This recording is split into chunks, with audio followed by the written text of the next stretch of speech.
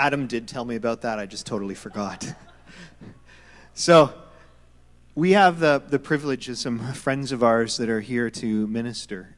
And, interesting, we didn't know each other extremely well before this weekend, but they're part of the NCMI team, and they just connected and said, hey, we'd love to come down to get to know you. And it's just been a wonderful weekend of getting to know them, and we're going to be incredibly blessed by what they minister to us.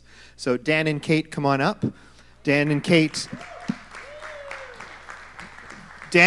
lead Anchor City Church out in Halifax, Nova Scotia. So if you ever travel out to Halifax, then that you can go and visit them at their church. And they're actually in the moment, they're developing a little holiday project in Cape Breton. So if you decide you want to go to Cape Breton, they'll have a good deal for you to be able to place to stay.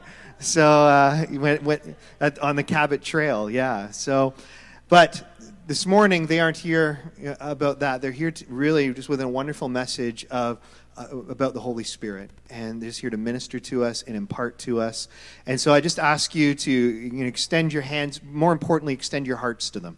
Extend your hearts to them this morning just to receive what it is that they have for us as a community. And Lord, we just thank you for these two. We thank you for their willingness to come and to minister to us and just everything you've put on their hearts to pour into this community today. Amen. Amen.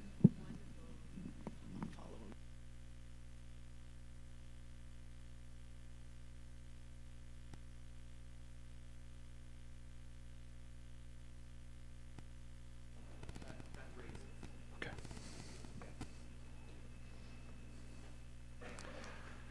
It's great to be here.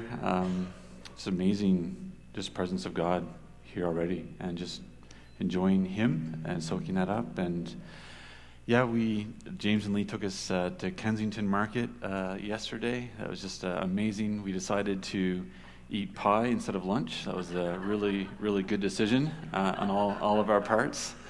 Anyway, just you have an amazing city, and it's just a delight to be here with you. And thank you. So I just really had on my heart to talk about Acts this morning. And starting in Acts 1:1-5 kind of gives us a sense of why Acts was written. It just kind of helps us out. So I'm just going to read to you Acts 1:1-5 to start out. It says, in the first book, I have dealt with all that Jesus began to do and teach until the day when he was taken up, after he had given commands through the Holy Spirit to the apostles whom he had chosen. He presented himself alive to them after his suffering by many proofs, appearing to them during 40 days and speaking about the kingdom of God. And while staying with them, he, Jesus, commanded them not to depart from Jerusalem, but to wait for the promise of the Father, which, he said, you heard from me. For John baptized with water, but you'll be baptized with the Holy Spirit not many days from now. And so we've got this introduction to Acts, and it's written by Luke, who wrote the Gospel of Luke, so it's a two-part series. And so it opens up, it says, the first book was about all that Jesus began to do and to teach.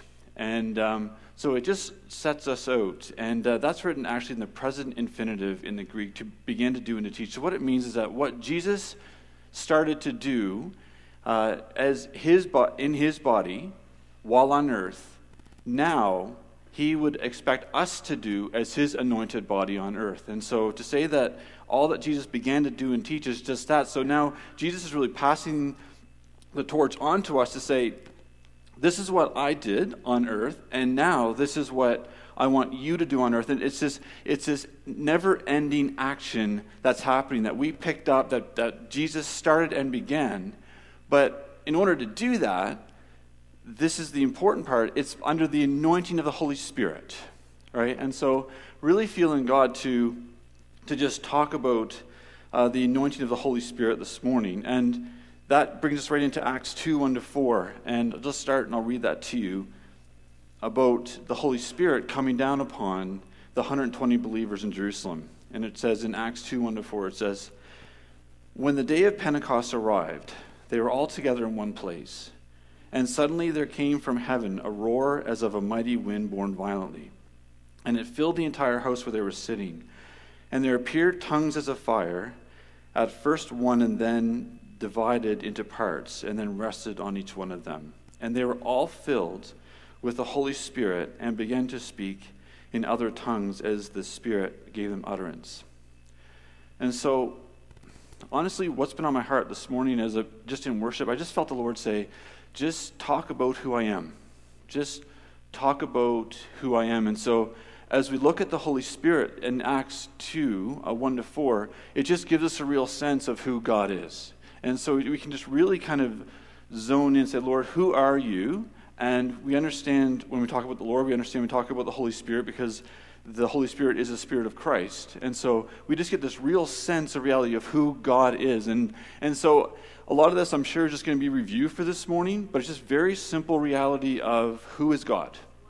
Who is God? And so it's interesting, we can sort of learn about who God is by this passage in looking at the manifestations of God in Acts 2, 1-4. There's 3 distinct manifestations that happen in this passage, and each manifestation of the Spirit helps us understand God more clearly.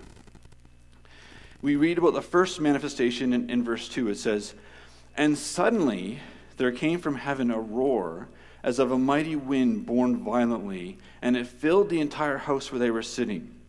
And if you look at the Greek, usually that word roar is translated as sound, but it's more accurately roar. It's the same word that was used in Luke 21:25, talking about the roaring seas that would happen when Jesus came back a second time. And so there's this massive picture in Luke 21 of Jesus coming back, and there's massive things happening. They're talking about the roaring of the seas. It was this roaring that started to fill the house that the 120 disciples were in. It was not a gentle wind. It was a supernatural wind. It was a roaring wind. It's the kind of wind that you would have as a tornado coming at you. It would be the kind of wind that you would hear and you would run for cover.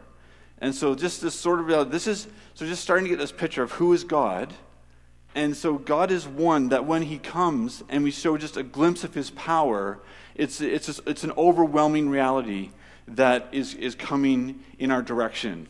And so we understand that God, he's sensitive and he's tender and he's loving. He's all those things, but he's also a God who when he comes, he can come in a roar. And he can come in a way that we can just fall on our faces and just literally just hold on to the ground around us. We are building some tiny houses in Cape Breton, the Cabot Trail, and they have these things called lace souettes. I got 2 wind warnings this morning from the Weather Network that there's lace souettes happening in Cape Breton this morning, and these winds are so strong, they're over 200 kilometers an hour, that they'll take 18-wheeler trucks that are driving and pick them up off the road. And so one of the biggest design issues we have is that we're building these tiny houses, but we have to make sure they don't blow into the ocean, especially with people in them. That would be unhelpful. But that wind is the kind of wind we're talking about. It's a roaring wind. And so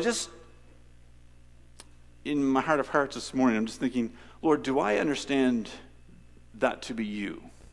Do I have a picture of you as not sort of a gentle wind, but as a God with a roaring wind, a God who brings a roar to our midst? And so this overwhelming reality. So that's the first manifestation that we hear of. It says in John 3:8 of the wind of the Holy Spirit, Jesus says, "The wind blows where it wishes, and you hear its sound, but you do not know where it comes from, where it goes.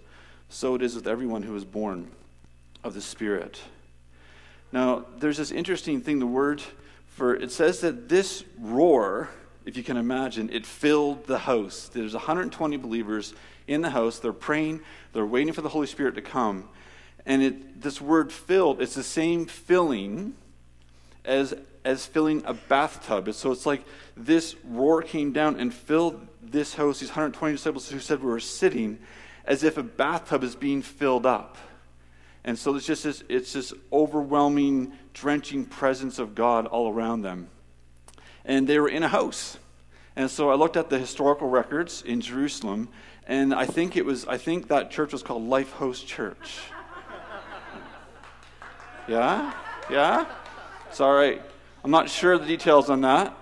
I wouldn't check that for yourself. All jokes aside, can I say that we felt deeply in our hearts that that was this house.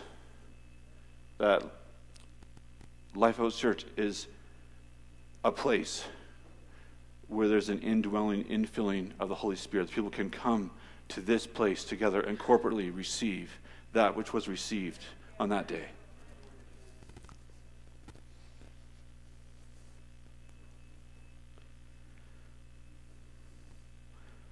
The second manifestation of the Spirit says, and there appeared tongues as of fire, that then divided into parts, and then rested on each one of them. And so, the first one was audible, as a roar. This one is visual. They looked coming down upon them, and they saw fire. Right? Like, I wonder if they literally just yelled fire, like there's fire, the house is on fire. It was a visual expression of God coming into that house, and that it started as one, unity of the Spirit, and then it rested on all of the 120 who were in the room, and it changed into tongues of fire that started as one and then divided into parts onto the 120 upon them. I mean, and so they're seeing this with their eyes. So the house that they're in, they're already roaring, and now there's fire. Fire like you see with your eyes, fire. Fire like the house is on fire. Fire that is falling upon you, as if fire like Moses saw with the burning bush, like the Israelites saw with the pillar of fire. Fire. Fire, like legitimate, actual fire.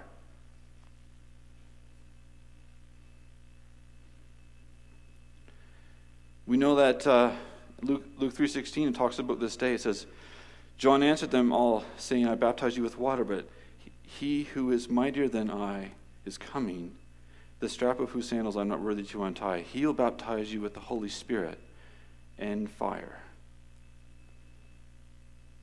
It says in Hebrews 12:28-29, therefore let us be grateful for receiving a kingdom that cannot be shaken, and thus let us offer to God acceptable worship with reverence and awe, for our God is a consuming fire. I just honestly felt the Lord say that. As I've said, just tell them about me this morning. Tell them about me. And so what we know about God is that he's a consuming fire. He will consume what he wants to consume. He will establish what he wants to establish. He will tear down what he wants to tear down. He will build up what he wants to build up. Nothing can stand in his way. When his consuming fire comes, God is going to do what God's going to do. And there's nothing anyone or anybody can do to change that.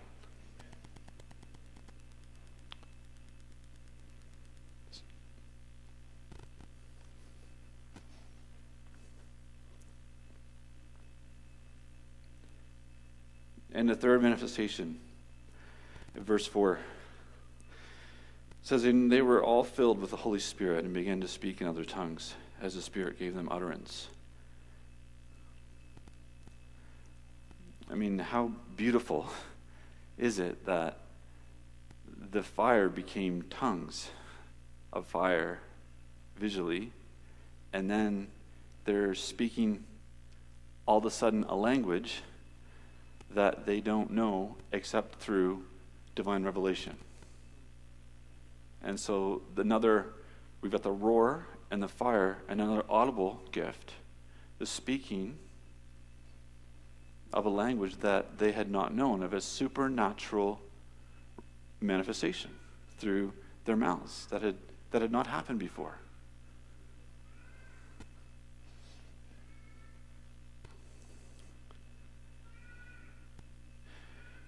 We know further on that they were declaring the mighty acts of God, the mighty works of God. They're just talking about God. God gave them a language that other people who spoke other languages could hear and understand, and they were declaring it in these other languages that they did not know.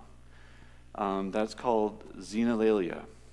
It's a gift that God gives, a supernatural language that another person can understand in that language. Throughout the rest of the New Testament, it's often glossolalia, which is simply heavenly language that is given through and interpreted through the manifestation gift of interpretation. And so there's this, and we know that xenolalia happens still today, but there was this so you can expect that as well. But in that moment, there was this overwhelming reality of just, you can kind of just see there's something very significant about that impartation of the Spirit that just showed that God is just doing something fresh and something new. And all of the nations are included in that. Isn't that beautiful? All of the nations. And so this beautiful revelation. And so, I mean, what do we do with these things? God's like, just talk about me this morning. It's the easiest thing in the world to do, really. What a delight. But what do you mean? This is our God. This is who he is. He doesn't change. He's never changed. He is who he is. He's the same God that, his same Holy Spirit 2,000 years ago that fell on Jerusalem is the same Holy Spirit we have here this morning.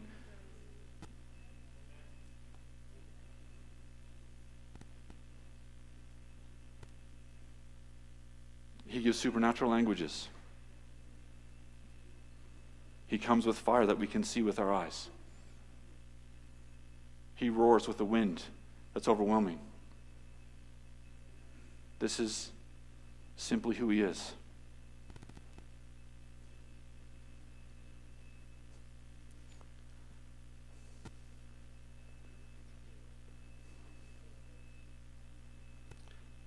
And then in the midst of that, things start to get a little intense in Jerusalem. And we read in Acts 2, 5, and 6, it says, "Now there were dwelling in Jerusalem Jews, devout men from every nation under heaven. And at this sound the multitude came together, and they were bewildered because each one was hearing them speaking in his own language." And then it just kind of starts to unravel, and people are starting to get a sense of what's happening. And then in the midst of it, Peter gets up and just simply points people to Jesus. It says in verses 14 and 15, it says, "But Peter, standing with the 11, lifted up his voice and declared to them, 'Men of Judea and all who dwell in Jerusalem, let this be known to you, and give ear to my words. For these people are not drunk,'" because they were saying these people might be drunk. They were trying to understand what was going on. "For these people who are not drunk, as you suppose, since it is only the third hour of the day, which is 9 a.m. And so we've got this manifestation of God the Holy Spirit doing what he's doing, but then we've got God the Holy Spirit getting hold of Peter and using Peter to advance the kingdom of God right then and there. And see, that's the model of Acts. The model of Acts is to understand what happened to Peter is what happens to you and I every day now. It means that the Holy Spirit gets a hold of us, and we do things in the Spirit that we couldn't have done other than by the Spirit. This wasn't the Peter that we knew in the Gospels. This is a new Peter. This is an anointed Peter that is now doing things that Peter didn't do in the same way. And so that's where you and I live today. We live and are called to things that we in ourselves cannot do, but anointed by the Holy Spirit can now do. Right? Because God, the same God who roars, the same God who sends fire, the same God who sends supernatural languages through our mouths, is the same God who anoints us to do things that we couldn't do before, because those things were not done before, but now they're done because of the Spirit. And now you and I can walk in those things because we have the Spirit. And so what can we not do that God calls us to do now that we have the Spirit?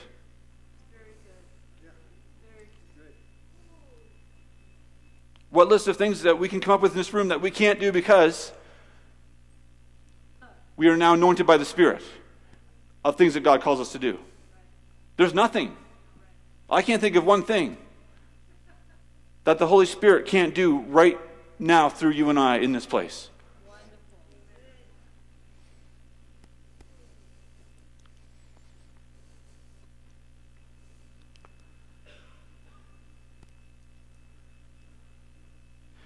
It says, Peter lifted up his voice and declared to them. And that's a Greek sentence that literally means to lift yourself up, to pursue and physically attack your enemy. That's what it means in the Greek. There was such an authority, there was such an anointing on Peter in that moment. They needed to use a military term to try to get into words what was happening through Peter in that moment. He came with such force, he came with such anointing, he came with such authority by the Spirit that it was as if he was pursuing someone who was trying to take him out.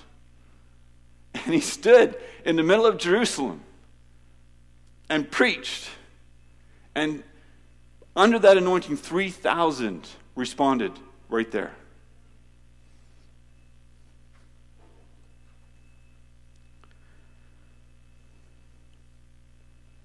And he ties it to the prophecy of Joel. Verses 16 and 18. And this prophecy of Joel was a messianic prophecy of this is what's going to happen when the Messiah comes. This is what the Messiah is going to do. And this is what the Messiah did. The Messiah, Jesus, sent his Spirit upon his people 10 days after he ascended to the throne. 10 days later, Jesus releases the Spirit and births his church. And so it's the right prophecy, it's the right understanding of what's going on here. It says in verse 16 and following, it says, but this is what was uttered through the prophet Joel. And in the last days shall be, God declares, that I will pour out my Spirit on all flesh, and your sons and your daughters shall prophesy, and your young men, that word means prime of life, your young men shall see visions, and your old men, seniors can also be translated, shall dream dreams. Even, and that comes with an exclamation mark, so I just made that a little darker. Even on my male and female slaves, in those days I'll pour out my Spirit, and they shall prophesy. Okay, so we hear the point of this text is that we have young people, prime of life. We have old people, seniors. We have sons and we have daughters. And we even have slaves, which means every culture or every person within society is included in this. So that includes every one of you. Every one of you is either a son or a daughter. Every one of you is either young or old. That's the point. All. And so that is who the Holy Spirit has made himself available to. Everyone. No second sons, no second daughters. Not for the super spiritual, whatever that is. It's for you. That's who it's for. I don't know if you knew that. You probably did. But if you didn't, then it's right there. You can't get away from it. You can't not be one of those categories. And that's the point. So you're not too young, and you're not too old. And you're not too rich, and you're not too poor. There's nothing, you can't escape.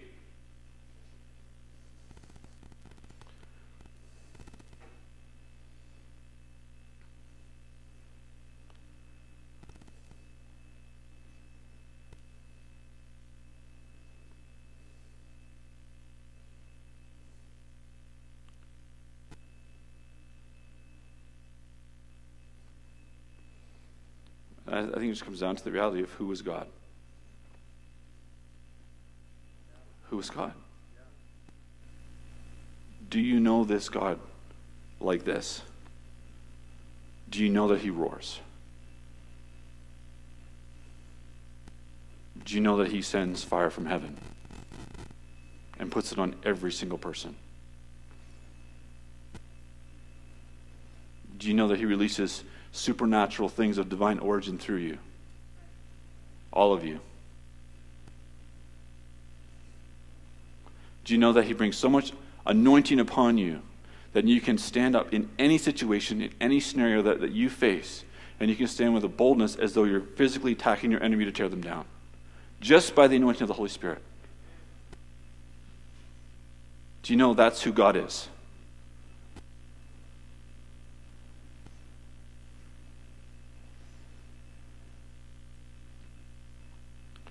I just have the sense, could I bring, I'd like to invite my wife Kate and up just to really close the message time, if that's okay.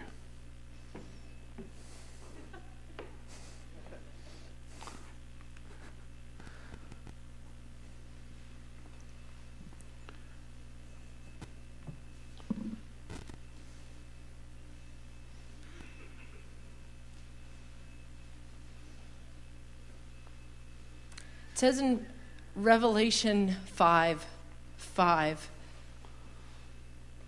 then one of the elders said to me, do not weep. See, the Lion of the tribe of Judah, the Root of David, has triumphed. He is able to open the scroll and its 7 seals.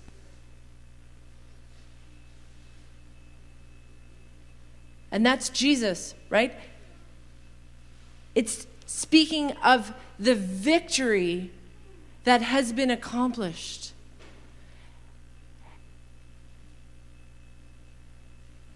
And I feel that there is a lion roaring over Toronto, over the GTA right now in this season. And I feel it is the same word for us as the body of Christ, that it's do not weep. Whatever situation we are in as the body first, do not weep. See.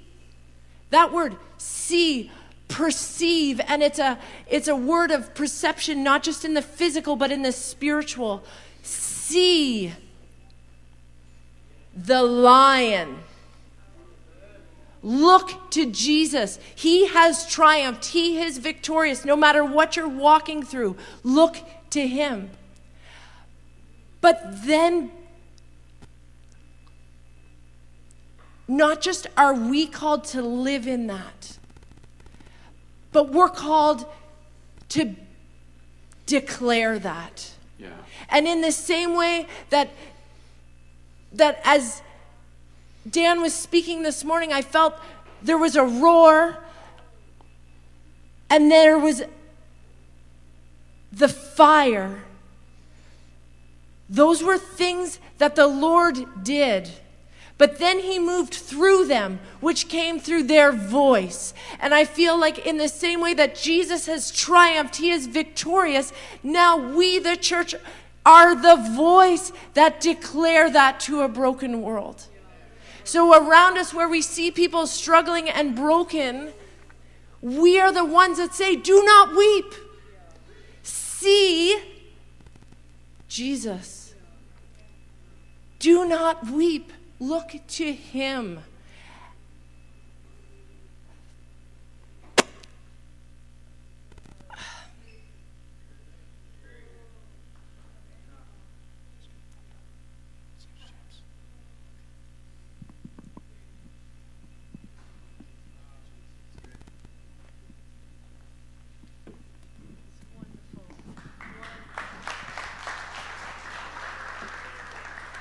What was just shared, I just want to pause on for a second.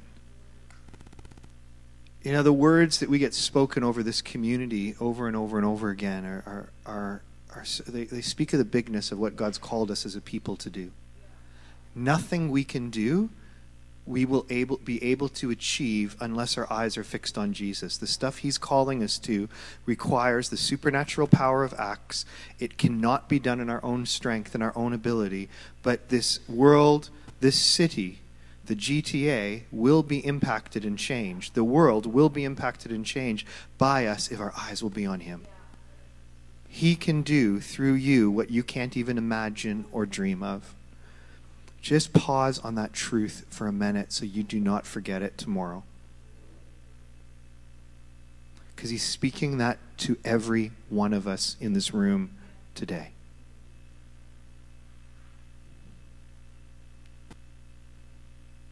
Saying,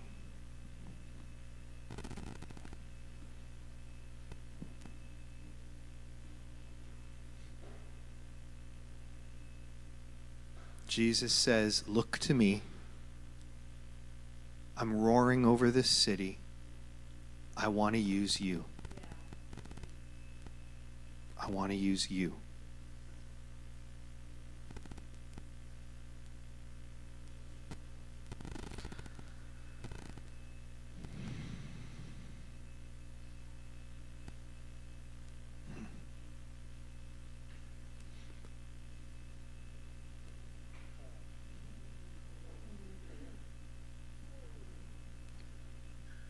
Will you say yes to him?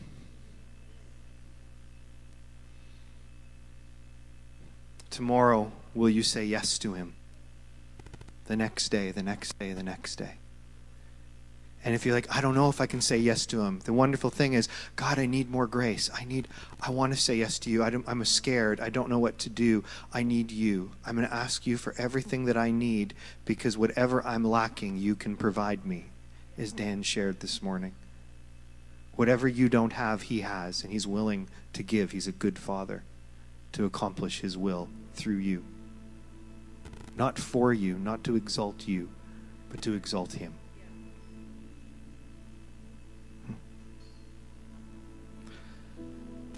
We've got a wonderful ministry team here this morning. So if you need prayer for anything, please use them. We've got a feast laid out at the back. Thank you for all that have brought food today. And, so we'll enjoy each other, enjoy food. Dan and Kate, thank you so much for just ministering to us this morning.